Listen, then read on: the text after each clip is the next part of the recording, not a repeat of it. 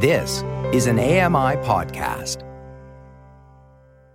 This is an AMI podcast.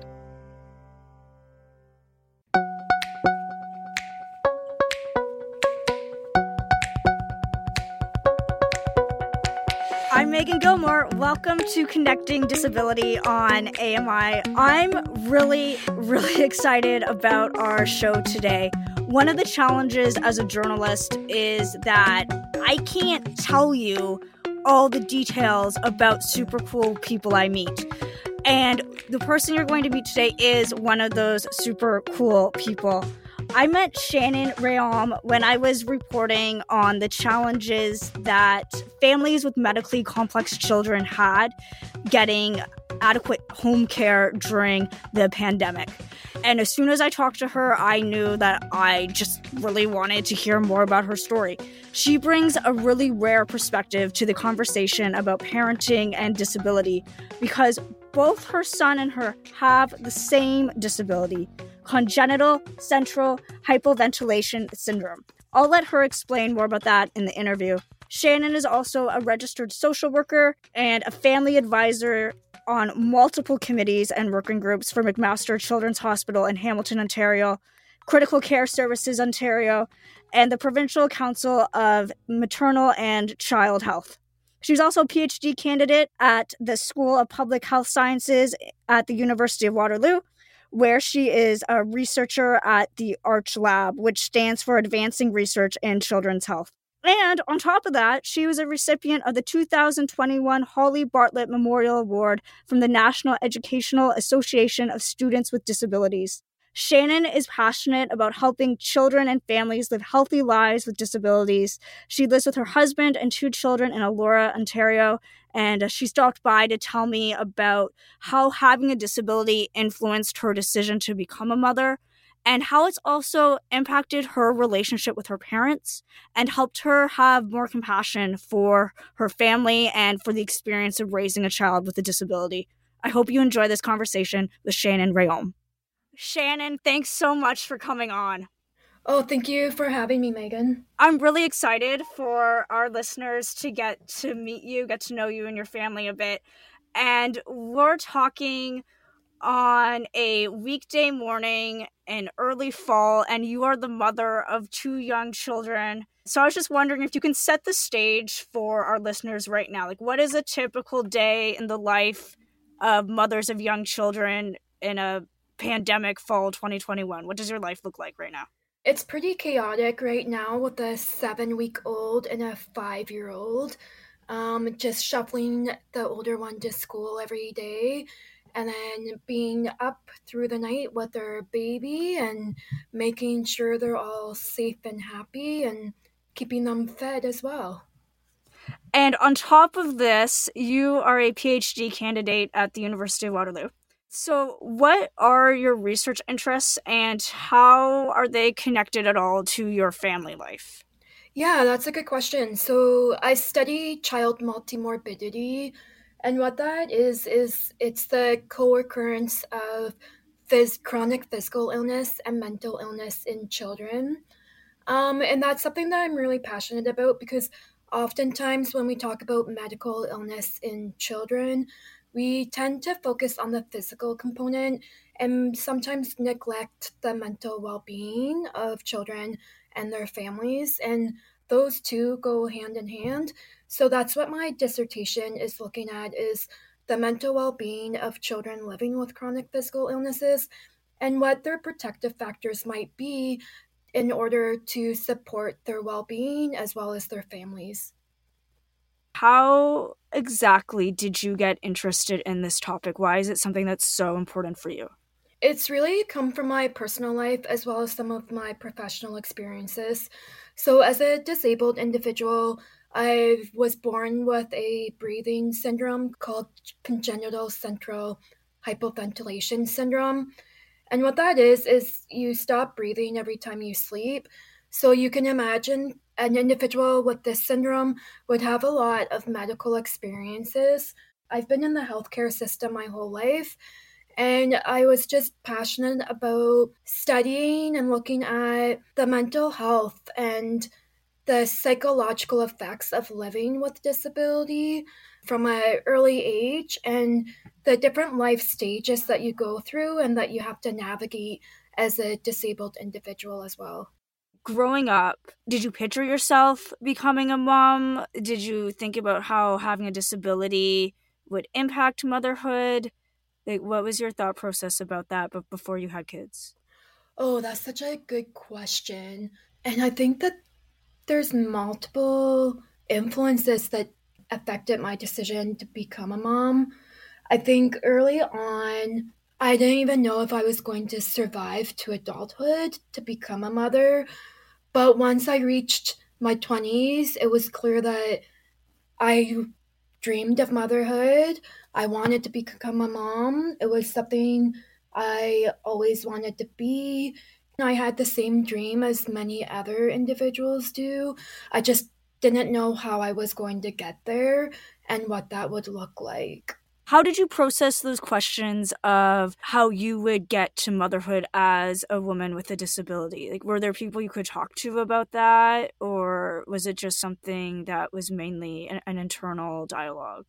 Yeah, that was something I struggled with for a few years. I had a really good counselor that helped me navigate one, just the stigma of being disabled and thinking about motherhood. And once I got over the initial feeling of, oh, maybe disabled people can become parents, and what does that look like, and that there's no perfect picture of being a parent, that's when I could internalize and sort of problem solve as well about how can I make this happen. It was a long conversation with my husband about how are we going to do this and what supports do we need in place in order to be good parents and to bring a child into our family. When you were pregnant with your oldest and when you were getting ready for the birth, what did you think the supports would be that you would need to be a mother and to do this well?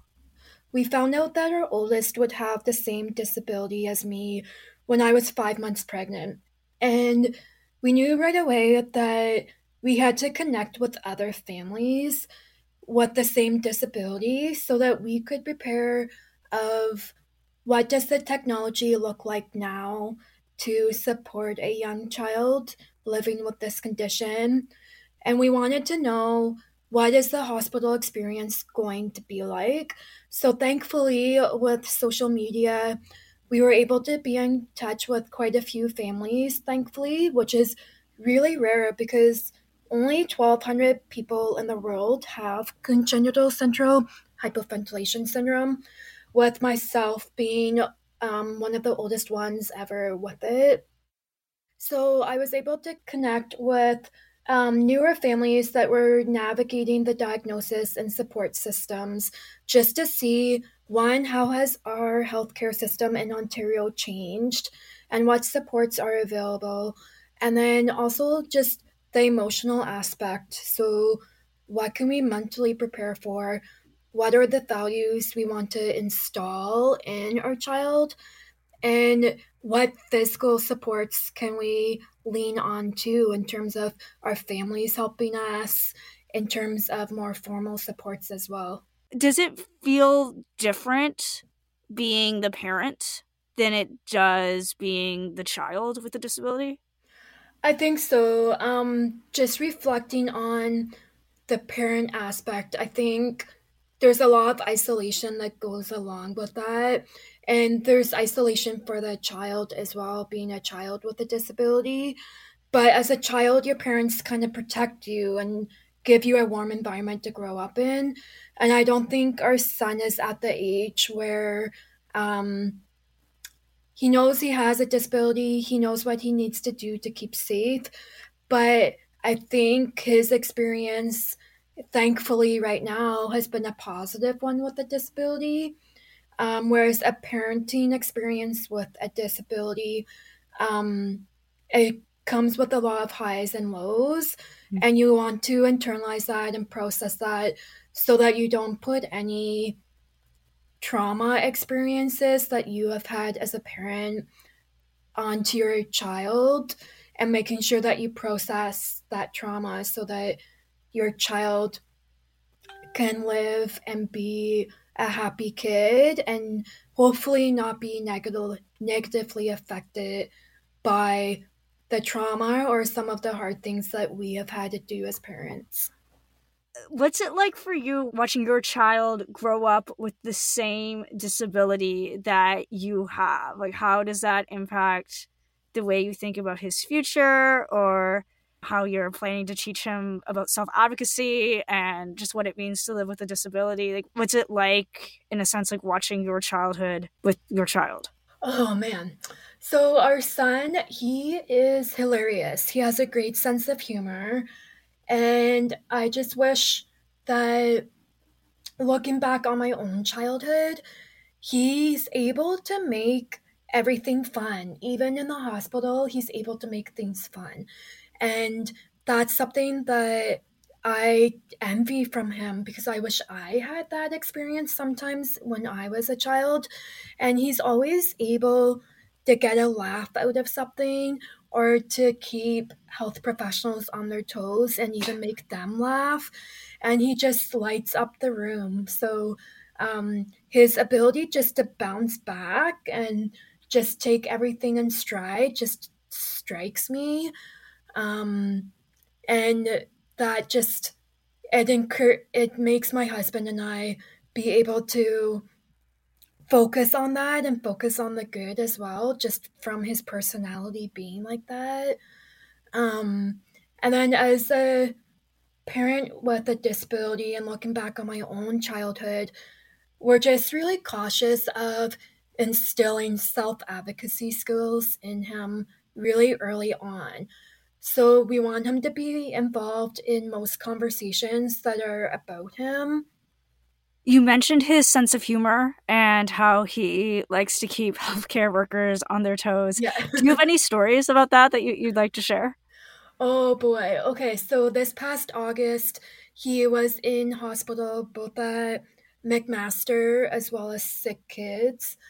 And it was a huge milestone for him where his tracheostomy was coming out for the first time. And um, you could always identify him as an individual with a disability. And now with this trach being out, he has an invisible disability during the daytime. And when we were preparing him for surgery, going into McMaster, he said, "Mommy, I need to say goodbye to my trach." And as his mom and dad, we weren't anticipating that. We, as parents, were like, oh my God, goodness, finally, we've been doing this for 5.5 years. The moment is here. Good riddance. Let's just get rid of this thing. But then our son made us pause and just think about, wow, this has been part of his life for a long time. Like, he may have conflicting feelings about this. And he said, "Mommy, I'm going to say goodbye to my trach." And he just chucked it across the room and said that it was time for it to go, but he'll keep it in a safe spot on his shelf in his room. So that was just funny, but also heartwarming at the same time. Yeah. Wow. So does it have a spot in his room? Yeah, it's actually sitting right beside a photo that he has of his footprints from when he was born. So it's sitting on a shelf, and then he also has a teddy bear that has a trach on it as well. And he often still talks to the teddy bear and tells the teddy bear that one day maybe his trach will come out. So it's interesting to see how he is coping with it and really processing it as well. So I'm legally blind. I did not get my cane until I was 15.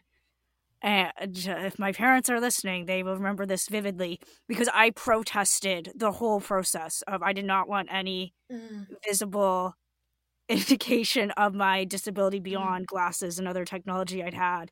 So I feel like my parents would have had an easier time parenting their teenage daughter through this if your son had been around to be like, no, like, it's okay. You can have something with you. This will be fine. Has this experience of being a parent for the past 5.5 years, has that changed the way that you reflect on what it was like for your parents when you were a child? Yeah, I think so. I think my parents and I have had a few conversations just about how the hospital system has changed, how technology has improved, how the home care system has unfortunately not been as great as what it was in the 90s. So we've talked about all policy related changes and healthcare system changes, but we've also discussed the traumas that we've been through. And after witnessing our own son literally code and be at high risk of really adverse medical events, it just made me have more compassion for my parents and what they went through, and also being more forgiving as well, because I know as a teenager, kind of like what you just said, you don't want to be a visible disabled individual. You don't want people to be able to pick you out for being different, and you just want to sometimes hide and just blend in, right? But then as a parent parenting a child with a disability, you want all their uniqueness to shine and to support that. And I think now going through this experience with my son has just made me forgive some of the things that my parents may have had to do to advocate for me, to be included in different healthcare systems and the education system. And it's been an interesting journey to see some of the similarities and differences between parenting a child in the 90s and early 2000s with this disability versus now. What about supports for parents? I know sometimes when I'm meeting families who either have a premature child, so my disability is a result of premature birth, or parents have children with other visual impairments, I get asked a lot, did your parents go to a support group? And I'm like, well, no, because that wasn't a thing and they probably wouldn't have gone anyways, Yeah. even if it was. Are there more resources for you as a mother than there would have been for your parents when they were raising you? Yeah, that's a big difference. So back in the 90s, my mom and another mom from New York, they were able to connect, and they would write letters to one another, and the newsletter for the CCHS network was paper copy. And if you wanted to connect with another family with CCHS, it could take months and sometimes years to even learn that maybe another kid across the country has the same diagnosis, but they just don't know that that person exists yet. Whereas now with social media, um, I've been able to connect with parents all over the world that I know emotionally understand what it is like to parent a child with this syndrome. And I'm also able to connect with 5 other parents that have had this syndrome as a child as well, that are now mothers too. So we're able to discuss what it's like as a disabled individual and as a disabled parent as well, which has been really, really helpful in terms of navigating some of the nighttime challenges we have, as well as to emotionally support one another too. For those of us who are maybe, like going further into adulthood and setting up our lives, and we were children living at home with disabilities, as we think about our parents and our childhoods, or even just relating to our parents now, what are some of the things you think we should know about what it's like to parent a child with a disability? You talked about having compassion for your parents. How do you practically do that? What would your advice be for others about how to have more compassion for your parents? Just being able to sit with uncomfortable feelings and be able to take multiple perspectives of a situation or a scenario, and knowing that each person's feelings are valid based on their perspective and their experience. And a big part of that for me was if my feeling was negative or made me feel really isolated, that's okay. But knowing that my parents had different feelings and they were coming at maybe some scenarios from a place of pure physical survival for their child, being able to understand that now as a parent and just being able to reflect on that in hindsight and say, okay, they literally did what they needed to do, and just to practice forgiveness with some situations. That's how you can have compassion. And then, what's your advice for disabled people as they consider parenting?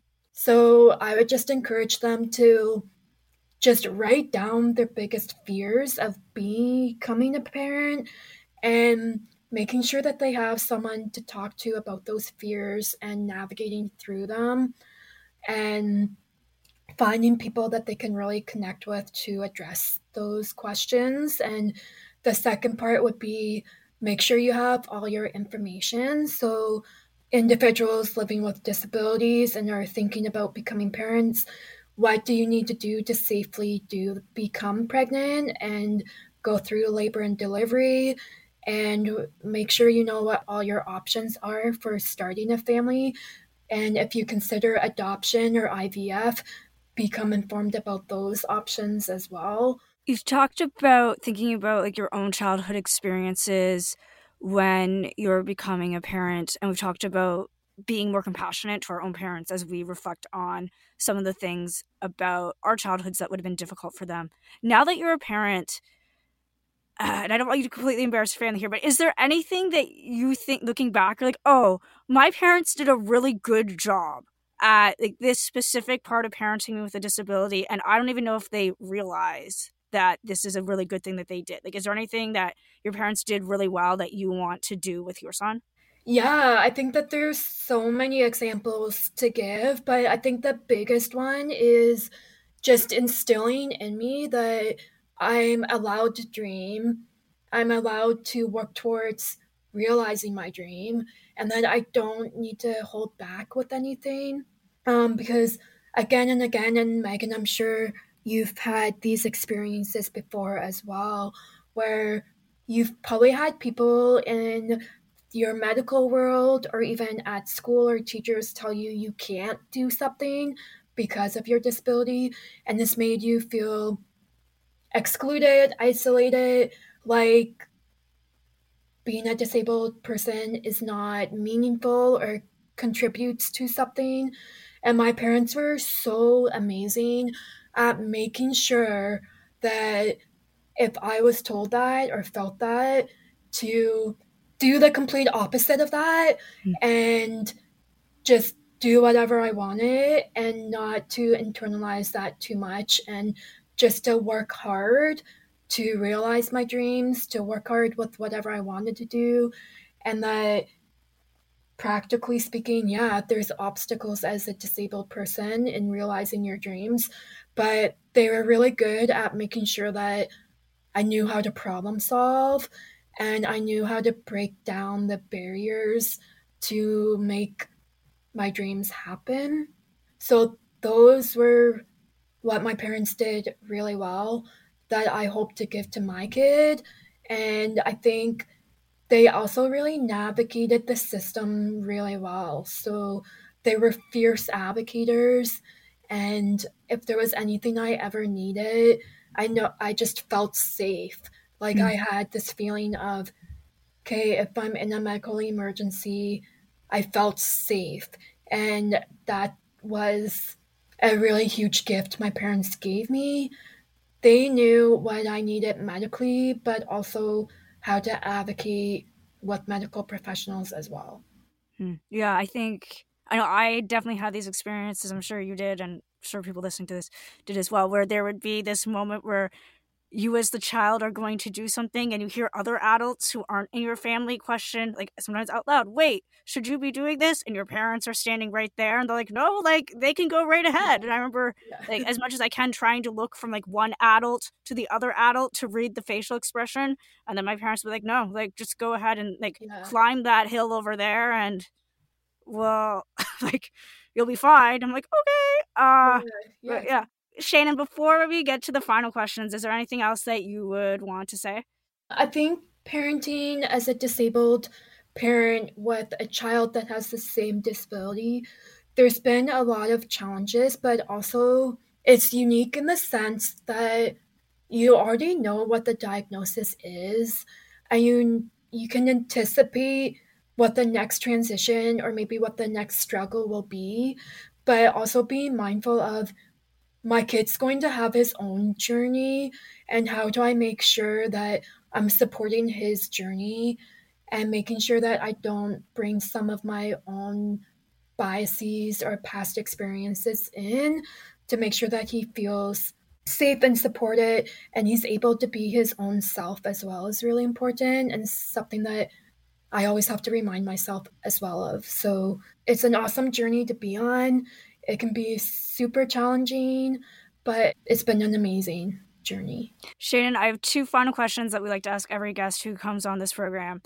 So the first is, like, right now, what are the parts about living with disability that are actually, like, really isolating at this moment still? One of the major things that's isolating, oh, that's a good question. I think just in terms of COVID in general, as a medically fragile family, really, because our son is medically complex and so am I, just making sure we stay safe with COVID and having to navigate what are our family boundaries in terms of COVID practices for our own family, what are we safe with. Some of that is isolating as well. So that's one of the big things that I think a lot of other families are feeling as well. And just the hurdles from the medical care system of what they've been supportive with during COVID and what they haven't been supportive with during COVID, and really realizing that there's still a lot of work to do in the disability field when it comes to pandemics, and just making sure that disabled people are valued and that their lives are meaningful, and making sure that that's reflected in society and policy, and that maybe if those things are reflected in society and policy, being a disabled person wouldn't be so isolating at times. And then the second part of that question is, how are you able to connect with other people, and how would you like people to connect with you when you're feeling this isolation, especially during a pandemic? Yeah, that's a good question. I think a really good example of connection is when our son was in the hospital this past summer. We had messages from friends and families just texting and doing group chats, asking how he was, sending us video calls, and just making sure you check in, because sometimes as parents, we don't have the energy to keep people updated. So just a simple email or a text or a short phone call asking, like, hey, I'm here for you. I know there's nothing I can do for you right now, but we're thinking of you. All right. Well, thank you so much for coming on and sharing your story. I think it's going to be really fun watching your kids grow up. So thanks for sharing your story with us. Yeah, thanks so much, Megan. It's always great to connect with other disabled people and sharing our experiences. If you'd like more information about CCHS, we'll have links in the show notes. Connecting Disability is a production of AMI Audio. It's written and produced by me, Megan Gilmore, with technical production by Nizreen Abdel-Majid. Andy Frank is the manager of AMI Audio. Special thanks today to Shannon Rayom and her children, her husband, for letting us hear about their family, and to Sherry Caldwell, who was the first person to introduce me to Shannon. Shannon's son and I have a couple things in common. One is a love of teddy bears, so thank you to my brother and sister who got me my first favorite teddy bear. But we also spent the first few months of our lives in neonatal intensive care units in Ontario, and I just wanted to send out a thank you to all the nurses and doctors who are working in those units. I know it can be a tough job at the best of times. It's been even stranger the past couple years, and you may not always get to see the kids grow up, but I just wanted to say thank you. And to the families who are going through that situation, your children will never outgrow their resilience, and it's actually going to be a good thing. Thanks so much for listening. We'll connect next time.